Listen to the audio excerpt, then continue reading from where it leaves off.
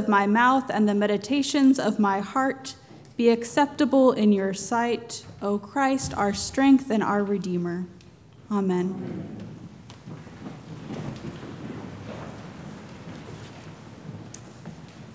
Lately, I have been troubled. I've been bothered with the way that conversations devolve into closed-ear, open-mouth debates. I've been angered by what I see in the news. I've been disturbed by the way that humans are treating other humans.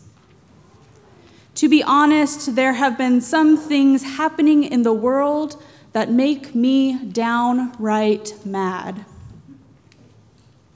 I sometimes feel like things are rapidly devolving, as if humanity has set its mind on destruction.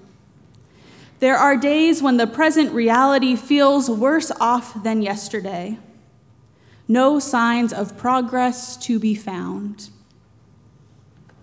I know that a brief brush through history will teach us that there is no such thing as the good old days. Through every generation, there has been strife, scandal, and injustice. But for me, knowing this hasn't made it any easier to live in the current reality. I dare to guess that something in what I just shared resonates with you. Maybe you've been bothered lately too. Are you hurting, tired, overwhelmed? Me too. Like you, I try my best to be a good Christian. We attempt to make choices that demonstrate the love that we have for our neighbors. Daily, I consider whether the choices that I make will respect the dignity of every human being. I take my baptism seriously, and the promises that I made in the baptismal covenant guide and ground my life. I put my trust in God. Still, I feel overwhelmed when it looks like all my efforts are for naught. It is difficult, and yet all that much more important, to persevere in proclaiming the good news of God's love for all people when our world actively dehumanizes and devalues our neighbors. The gospel lesson we heard this morning hints that maybe Jesus felt a bit overwhelmed too. In the second half of the story, Jesus, exasperated, says, "You faithless and perverse generation, how much longer must I be with you and bear with you?" I have to admit that because of the pain and disappointment that I've been feeling lately, Jesus' words resonated with me. We live in a world where hatred of those different from us continues to tighten its grasp. Jesus lived in this world as well. This present and seemingly eternal reality wears on my spirit and makes me proclaim with Jesus, "How long?" Jesus' words to the crowd might sound harsh when we imagine them coming from the mouth of the divine. His accusations and question cut to the core. This behavior seems a bit out of character for a man whose primary vocation was to reveal the love, grace, and mercy of God. Our own ideas of who Jesus was tend to cause us to conflate love with kindness and gentleness. But love doesn't always look nice and neat. We must remember that Jesus was fully God and fully human. He was a man who people struggled to truly listen to, of whom people had many demands, who also knew he would soon be executed.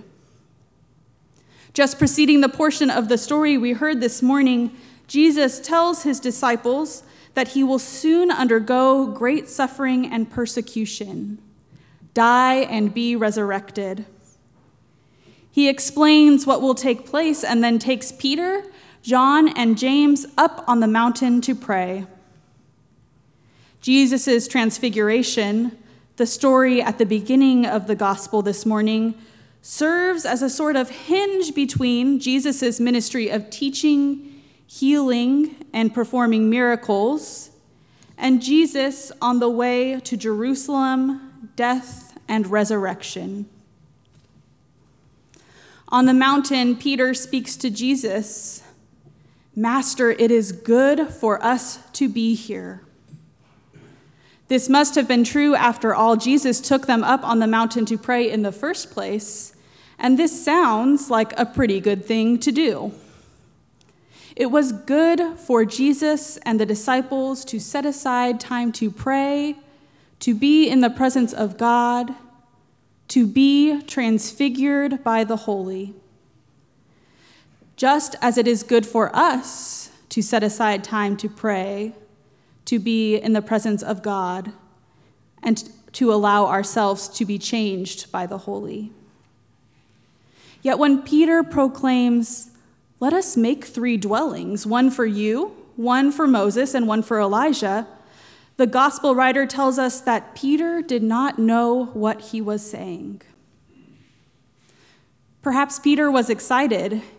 Here they were, finally in a quiet place, away from those needy crowds, isolated from the dehumanizing forces in the world, in the company of A-list biblical figures, God, Moses, Elijah, and Jesus. What a treat. I can imagine Peter thinking, can't we just stay here forever?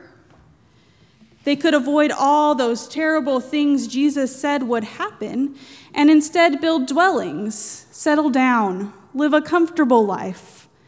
Things could be good. From time to time, I feel this way too. What if I just went off the grid? I could delete all my social media accounts, stop listening to the news, stay in my cozy house, in my cozy bed, and everything would be okay. This is the notion that the gospel writer was referring to when he said, Peter knew not what he said. It seems Peter desired a different ending, one in which Jesus could continue to live here on earth without ever having to go to the cross. One where we don't have to confront the brokenness of the world. Up on the mountain, the voice of God proclaimed, "This is my son, my chosen. Listen to him." Listen to his teachings. Listen to what he says must transpire. Jesus did not come to be glorified, to dwell among the holy. He came to reveal the heart of God to the people. Jesus came to earth to proclaim the good news of God's kingdom, the way of love, the way of peace. Jesus came to overturn our understandings of justice and order, to restore the dehumanized. This was a revelation that could not happen in private up on a mountaintop. It had to take place in public amongst the people. Jesus knew he could not stay on the mountaintop and also fulfill the work he had begun, the work God had given him to do. Likewise, we are not called to be Christians in the privacy of our own home or house of worship.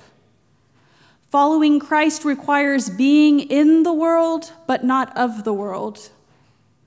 Being a disciple of Jesus means acknowledging the pain and brokenness in our lives and imagining our way into healing and hope. As Jesus and the disciples make their descent from the mountaintop at the beginning of their journey towards Jerusalem and the cross, Jesus is once again confronted by a crowd. When asked to heal a boy, as he has healed many others before, Jesus is exasperated. And though he denounces them, Jesus remains present with the crowd.